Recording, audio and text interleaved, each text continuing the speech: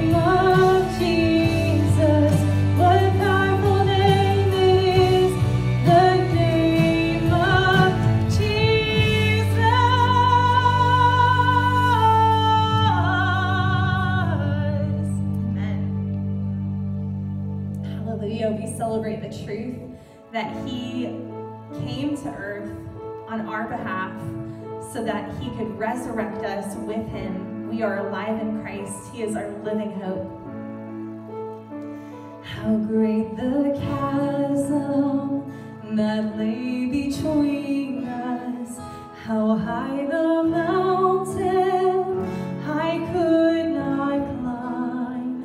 In desperation, I turned to heaven and spoke your name into the night. Then through the darkness, your loving kindness tore through the shadows of my soul. The work is finished, the end is written. Jesus Christ, my living hope. Who could imagine so great a mercy? What heart could fathom such boundless grace? The God of ages stepped down from glory to wear my sin and bear my shame. The cross has spoken, I am forgiven. The King of Kings calls me his own. Beautiful Savior, I'm yours forever. Jesus Christ, my living hope. Hallelujah, praise the one who set me free. Hallelujah, death has lost its grip on me. You have broken every chain. There's salvation in your name, Jesus Christ, my living hope. Then came the morning that sealed the promise. Your buried body began to breathe.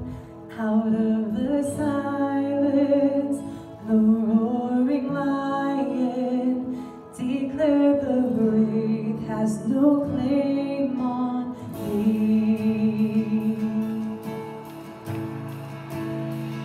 Then came the morning that sealed the promise. Our very body began to breathe. Out of the silence, the roaring lion declared the grave has no claim on me. Jesus, yours is the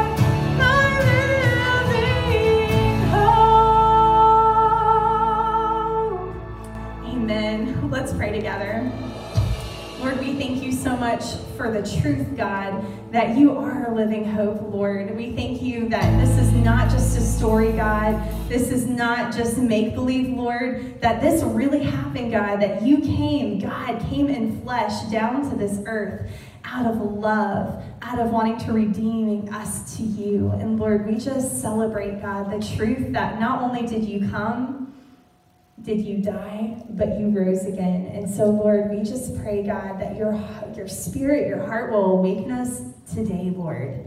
That wherever we are, God, we know that you're present, God.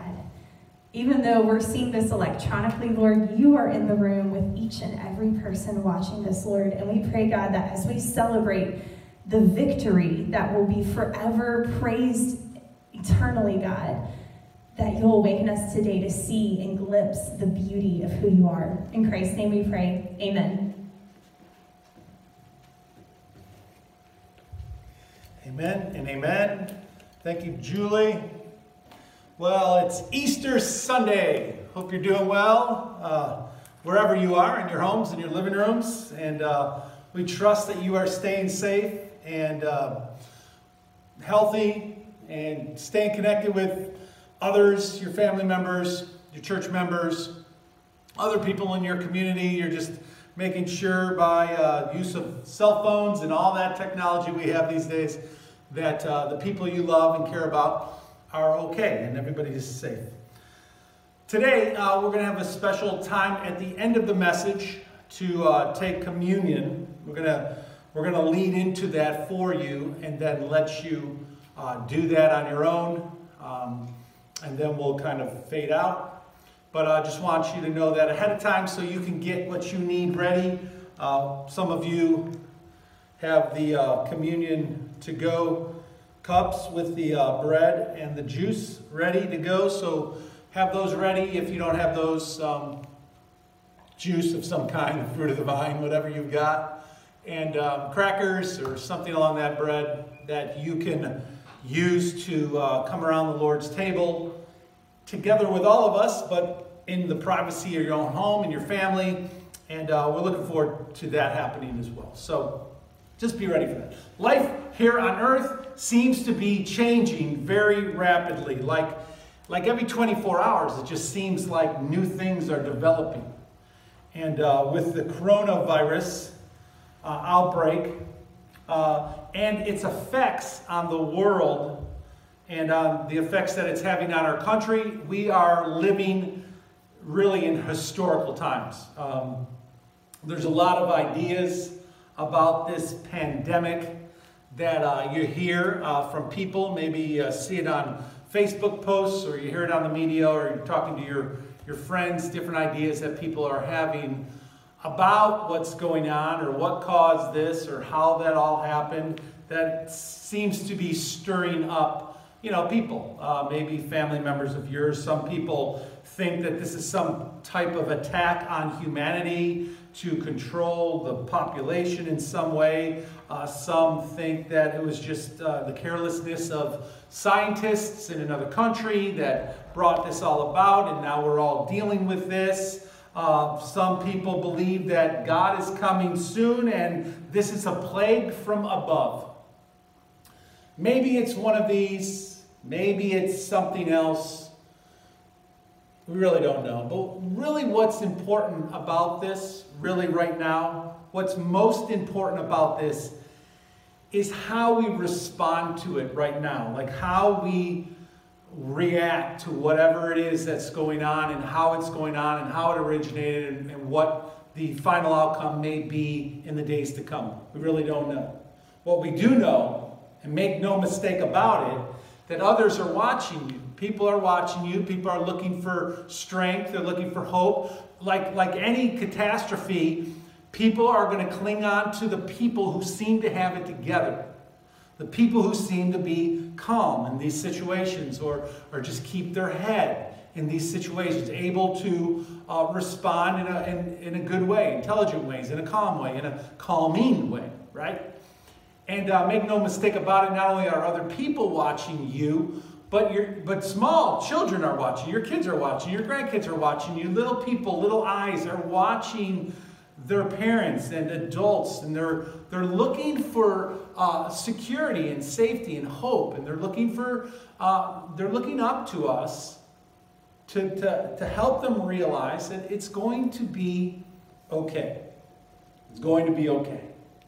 And as we celebrate this Sunday, this Easter Sunday today, Resurrection Sunday that we use as the day that we celebrate the resurrection of Jesus Christ, now is the time to share hope. Now is the time to share the good news of the fact that God loves us. So in the midst of all this, the question is that I want to raise to you this morning is this. What is your attitude? What is your attitude as you're moving through this?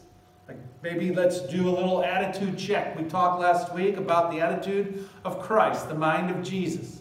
Maybe for a second we can think about what is my attitude right now? Or what is my attitude going to be as I continue to move through this? How are you going to handle yourself as you go through this? We get to decide these things. We get to decide if we're going to be among those who panic, we're going to be among those who are beginning to freak out, or we're going to place our trust in the one who is over everything. What is going to be your attitude as you move through this? And what is going to be your attitude after it passes? Like when it's over? When this comes and goes, and it will, what will your attitude be as a result? We are living in unprecedented days for sure. Because this one event, this pandemic that's happening throughout the world, has the power and the ability, this one event, to change your life forever. Forever. The question is, how will it change your life? Will it make you a bitter person? Or will it make you a better person? Okay, that's really the question. Are you going to be stronger as you move through this storm, trusting on the one who is trustworthy? Or are you going to let this shake you? It's going to reveal you, right? Already is, will continue to. But we get to decide in the middle of it if I'm going to readjust my mind and my heart and my thinking on the one who matters most. Our passage this morning is out of the Gospel of Matthew. I want to set it up for you out of Matthew like this. In Matthew chapter 26, what's happening is Jesus is arrested. It's the end of his life, the end of his ministry. He knows what's coming. The cross is coming.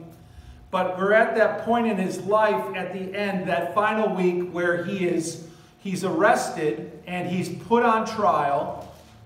And in chapter 27 of Matthew, Judas goes out and he hangs himself. Now, that's bizarre, but it's because he knew what he had done and the guilt that was in his heart, that he had denied who Jesus was, that he had sold out his Savior, overcame him. So Judas goes out and he hangs himself. The soldiers in Matthew 27 mock Jesus. And in John 19, the harmony of this, as you work through those final events, in John 19 we read about the fact that Jesus is flogged. He's beaten. He's beaten. He's then, in Matthew 27, he's crucified. He is buried. And the tomb that they placed Jesus in is guarded. All four Gospels, Matthew, Mark, Luke, and John, all of them record this event of the resurrection of Jesus. They include different parts of it, but when you put it all together, we get the full picture, which is called the harmony of the Gospels, which is looking at the context of everything that happened and putting it together as one big piece. All four of the Gospels record the resurrection of Jesus from the dead. So we're going to read in Matthew chapter 28. If you got your Bibles, Matthew 28, and it's the first 10 verses that we're going to read real quick, okay? So here we go. Work with me. And I do have it. After the Sabbath, at dawn, on the first day of the week, Mary Magdalene and the other Mary went to look at the tomb. There was a violent earthquake, For an angel of the Lord came down from heaven, and going to the tomb, rolled back the stone and sat on it. His appearance was like lightning, and his clothes were white as snow. The guards were so afraid of him that they shook and became like dead men. The angel said to the women, "Do not be afraid, for I know that you are looking for Jesus who was crucified. He is not here. He has risen, just as he said. Come and see the place where he lay. Then go quickly, tell his disciples that he has risen from the dead and is going ahead of you into Galilee. There you will see him. Now I have told you." So the women hurried off from the tomb, afraid yet filled with joy, and they ran to tell his disciples. And suddenly Jesus met them. "Greetings," he said. And they came to him, clasped his feet, and they worshipped him. And then he said to them, "Do not be afraid. Go and tell my brothers to go to Galilee. There they will see me." What an amazing passage of Scripture, of the resurrection of Jesus from the dead. Let's just back up a little bit and look at a few things here real quick. It's the Sabbath. It's after the Sabbath. It's at dawn. And Mary and Magdalene, they go to the tomb because they wanted to go and check and make sure that where they put Jesus, nobody came and took him. Nobody messed with the tomb. The guards were posted there, so they were to guard the tomb to make sure nobody stole the body of Jesus so that they couldn't make up some story about how he rose from the dead. So the tomb was guarded by soldiers, Roman soldiers, who were trained to do bad things to people if they messed with anything that they had set out to guard or do.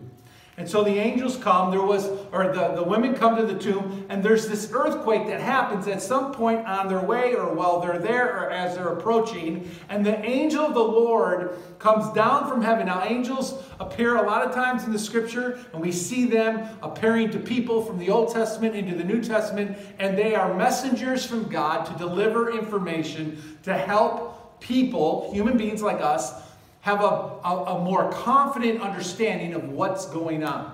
That it's not one of those things where you kind of blink and you shake your head and you wonder, did that just happen? Because now there's an angel of the Lord, and he's right there, and he's telling you in terms that you can understand what just happened. The stone is rolled away, big massive stone that the women couldn't move on their own. An angel moved that stone out of the way. God moved that stone out of the way. And the guards were so afraid that they shook, it says, and they became like dead men. These are brave, strong, courageous Roman soldiers that are now shaking like a leaf because of the power of God in the resurrection of Jesus from the dead. The angels say to the women, "Don't be afraid. I know you're looking for Jesus. He was crucified. He's not here. Come on in, check out the tomb. You will see that he's not in the tomb. He is gone. He is no longer here." And so the angel then says, "Go and tell the others. Go begin to tell the world. Go tell the disciples that Jesus has risen from the dead. He's going on ahead of you into Galilee. There you're going to see him. Now I've told you these things." So the angel's saying, "Look, I've told you from God this was going to happen. Jesus said this was going to happen, and this happened just like Jesus said." And then Jesus meets them in his resurrected state. He meets them along the road, and he greets them, and they grab onto his feet and they worship him. And Jesus says to them, "Don't be afraid." Just like the angel said, "Don't be afraid. Go and tell the brothers to go to Galilee. They will see me there." Powerful passage of Scripture about the resurrection of Jesus Christ from the dead. Probably one of the greatest events in all of history. When you consider all the events, so many things in the Bible that have happened, that have taken place. You think about the Old Testament stories. Noah and Moses and Abraham and all these great Bible people who did great things and God used in mighty ways. You think about all those stories that you learned from a kid. you read to your kids, or you've heard about. From the prophets that God used throughout the Old Testament period, from Abraham all the way to the time of Christ, that God used these prophets to speak life into the world, primarily into the life and the chosen people, Israel, who God had chosen from all of the nations to be his people, that he would live with, that he would preserve, that he would guide, that he would speak to through his prophets. And all of the things that we read about in the Old Testament that God did through those prophets to guide his people, Israel. And he spoke through them about the coming Messiah. God spoke through the prophets to share with the world and with Israel that one day a Messiah would come.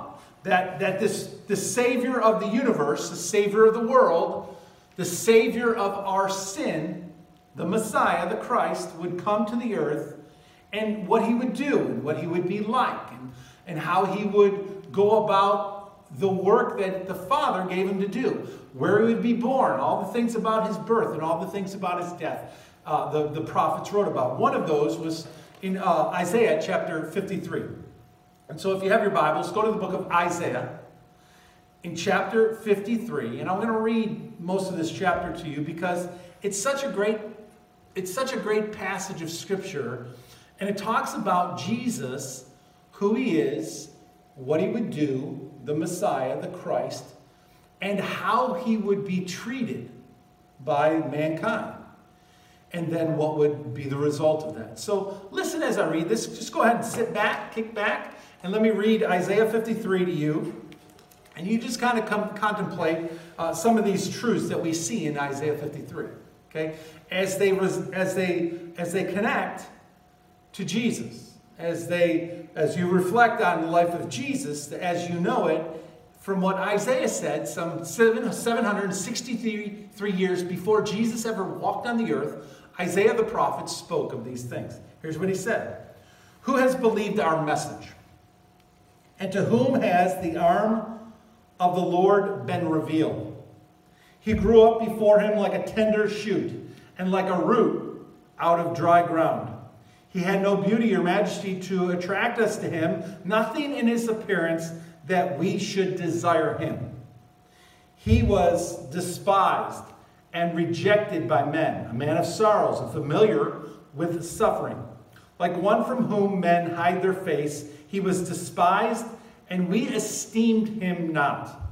Surely he took up our infirmities, and he carried our sorrows. Yet we consider him stricken by God, smitten by him, and afflicted.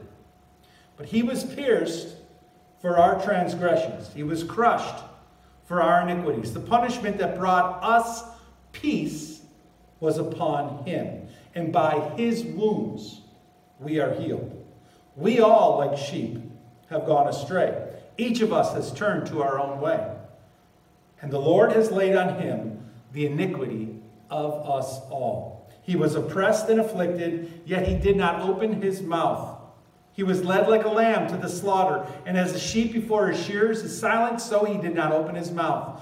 By oppression and judgment he was taken away. And who can speak of his descendants? For he was cut off from the land of the living. For the transgressions of my people he was stricken.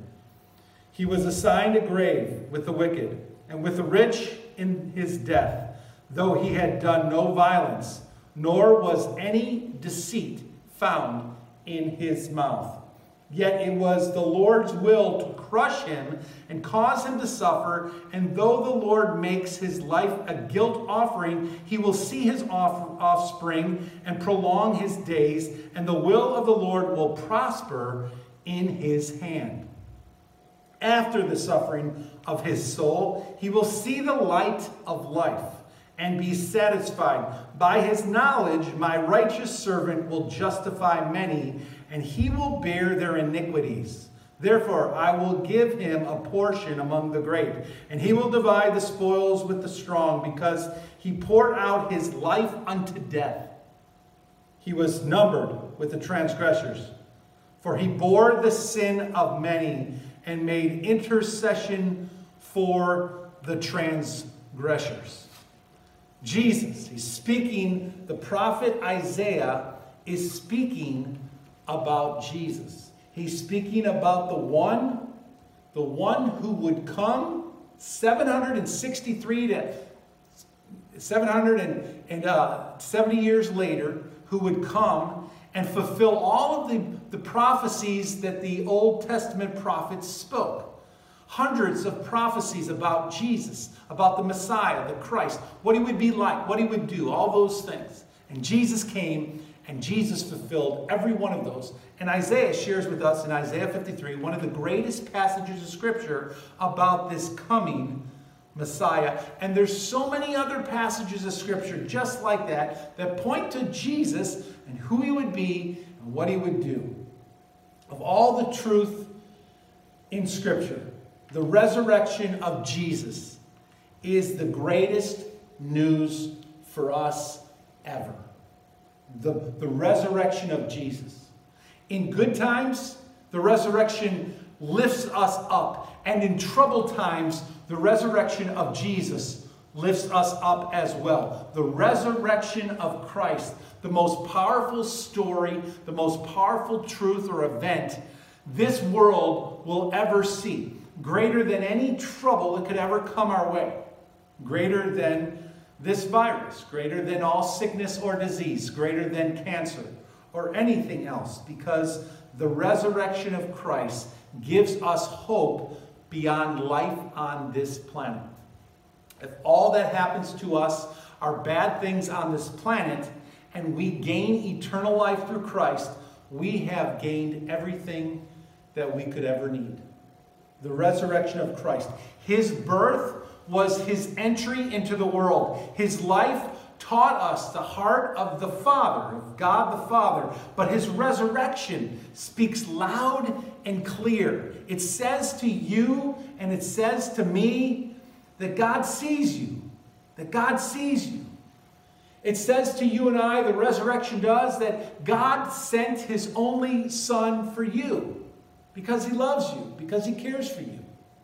The resurrection says to us that God cares about us, that he loves us, and that he would demonstrate it by sending his Son who would die on a cross for my sin, my separation. Jesus would pay the price that I might come back into a relationship with Jesus, with him. And the resurrection says that God has taken care of your greatest need. Your greatest need isn't money, it isn't fame, it isn't fortune or pleasure.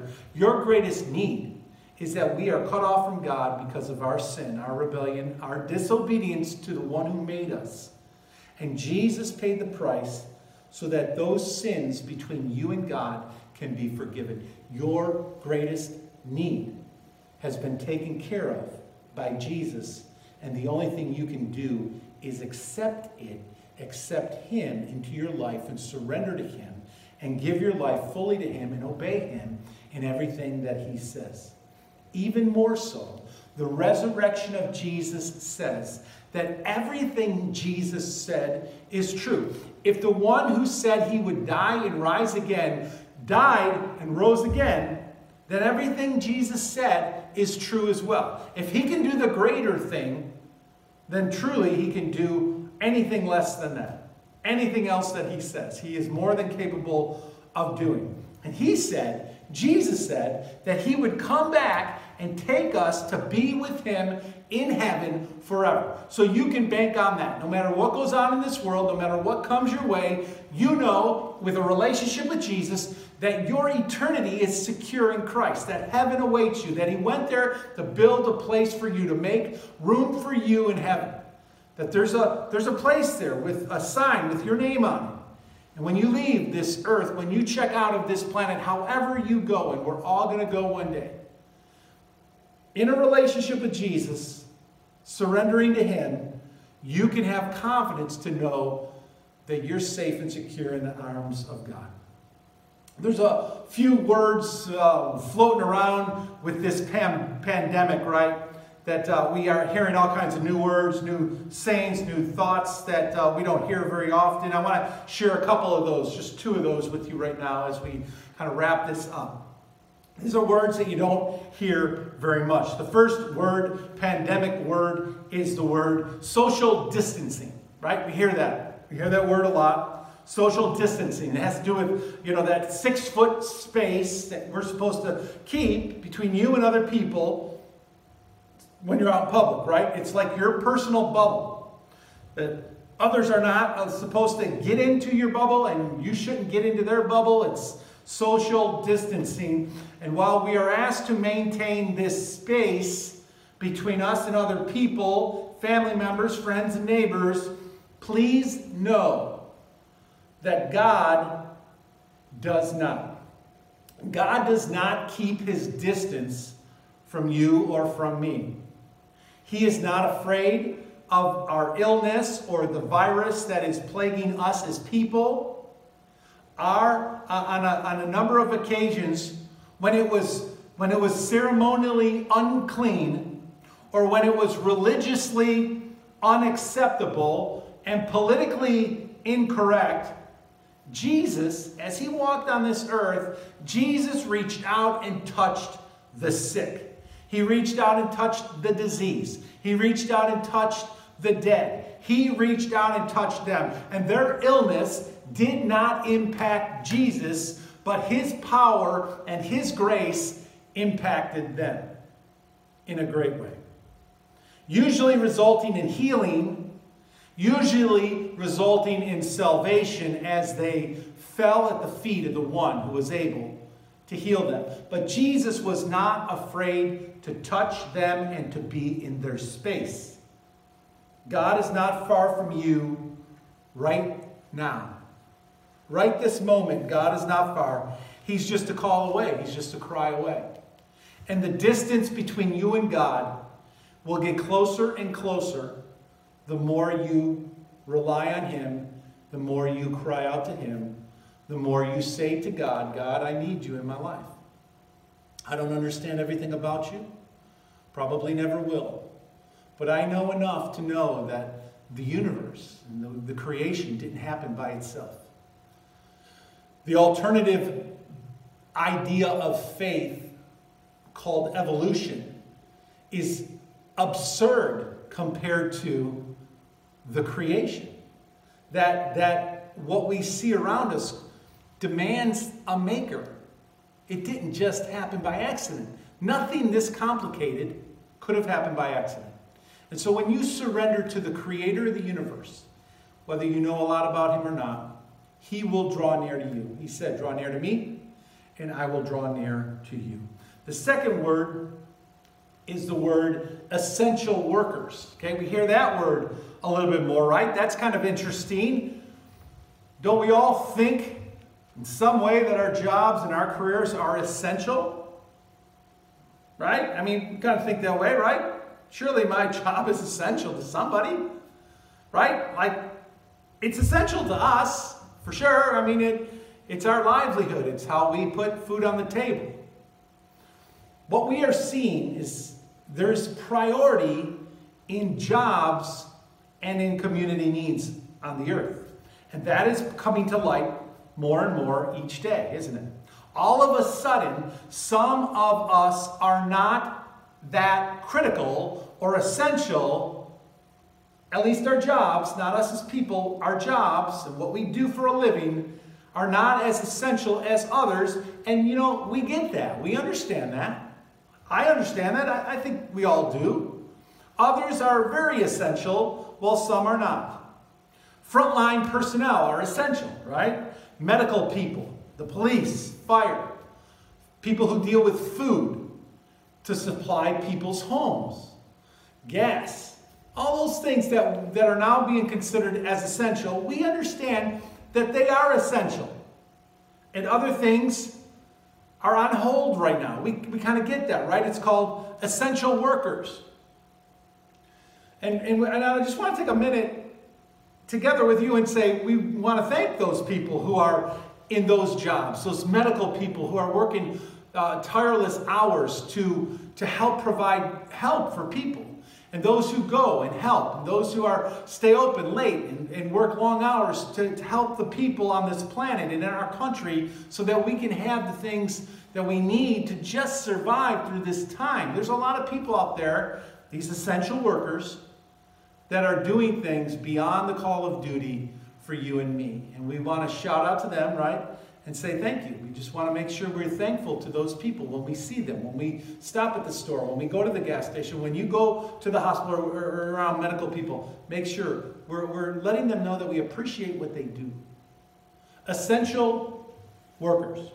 Essential workers, right? The priority is loud and clear in the line of jobs.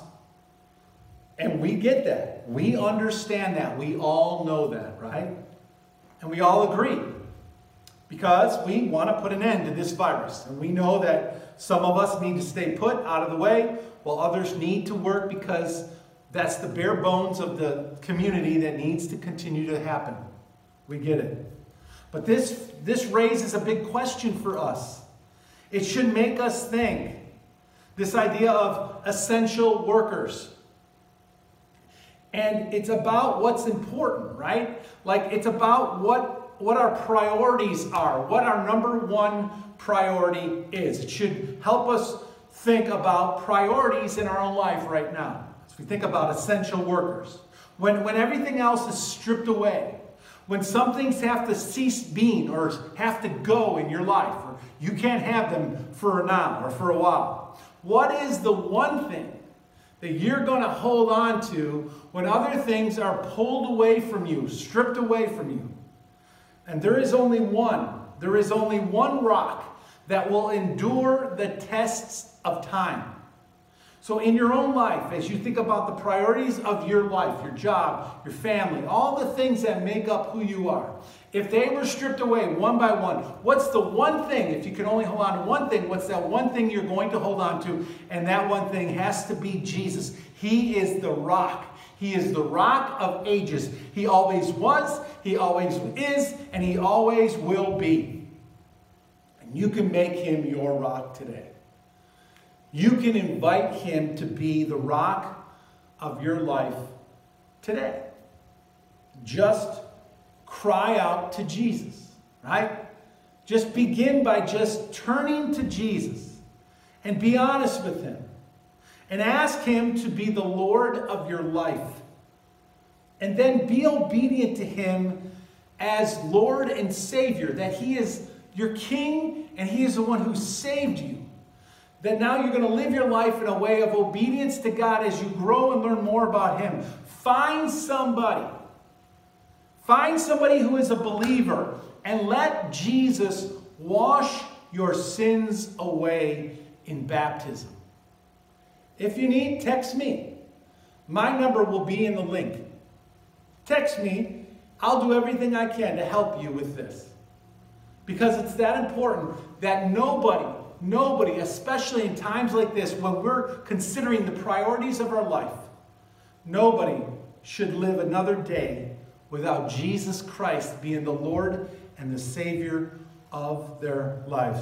What the resurrection means to us is this. Here's what the resurrection means to us. It means, one, no fear. We have no fear anymore because Jesus has conquered our greatest enemy, and that enemy is death.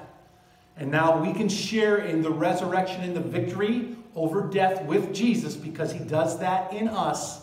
We have no fear. Nothing that can ever come our way could ever separate us from his grace and his love and the power of the resurrection, that we will live forever with him. Number two, the resurrection gives us hope beyond this life. That whatever happens, it's just life on the planet. Eternity is far longer than life on planet Earth. If you live to 70, 80, even 100. It's very short compared to all of eternity. And the resurrection gives us hope beyond this short life. And the third thing is this.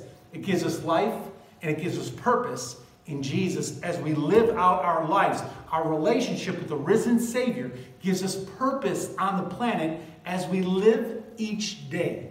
We can live with a sense of purpose and value because God has valued you so much that he would send his son to die for you. What an awesome thing. What an amazing, amazing thing that is, isn't it? to know that he loves you that much, that he would send his only son to die in your place for you. And so, as we close this out today, on this Easter Sunday, this Resurrection Sunday, at your home, in your pajamas, sitting on the couch, maybe your shorts, just hanging out, and you're just thinking right now about what Jesus has done for you, the resurrection and the power that that is and what that could mean to your life, we're going to come around the Lord's table. The breaking of bread, the partaking of the fruit of the vine, right? It's all about Jesus. It's about Jesus. It's not about religion.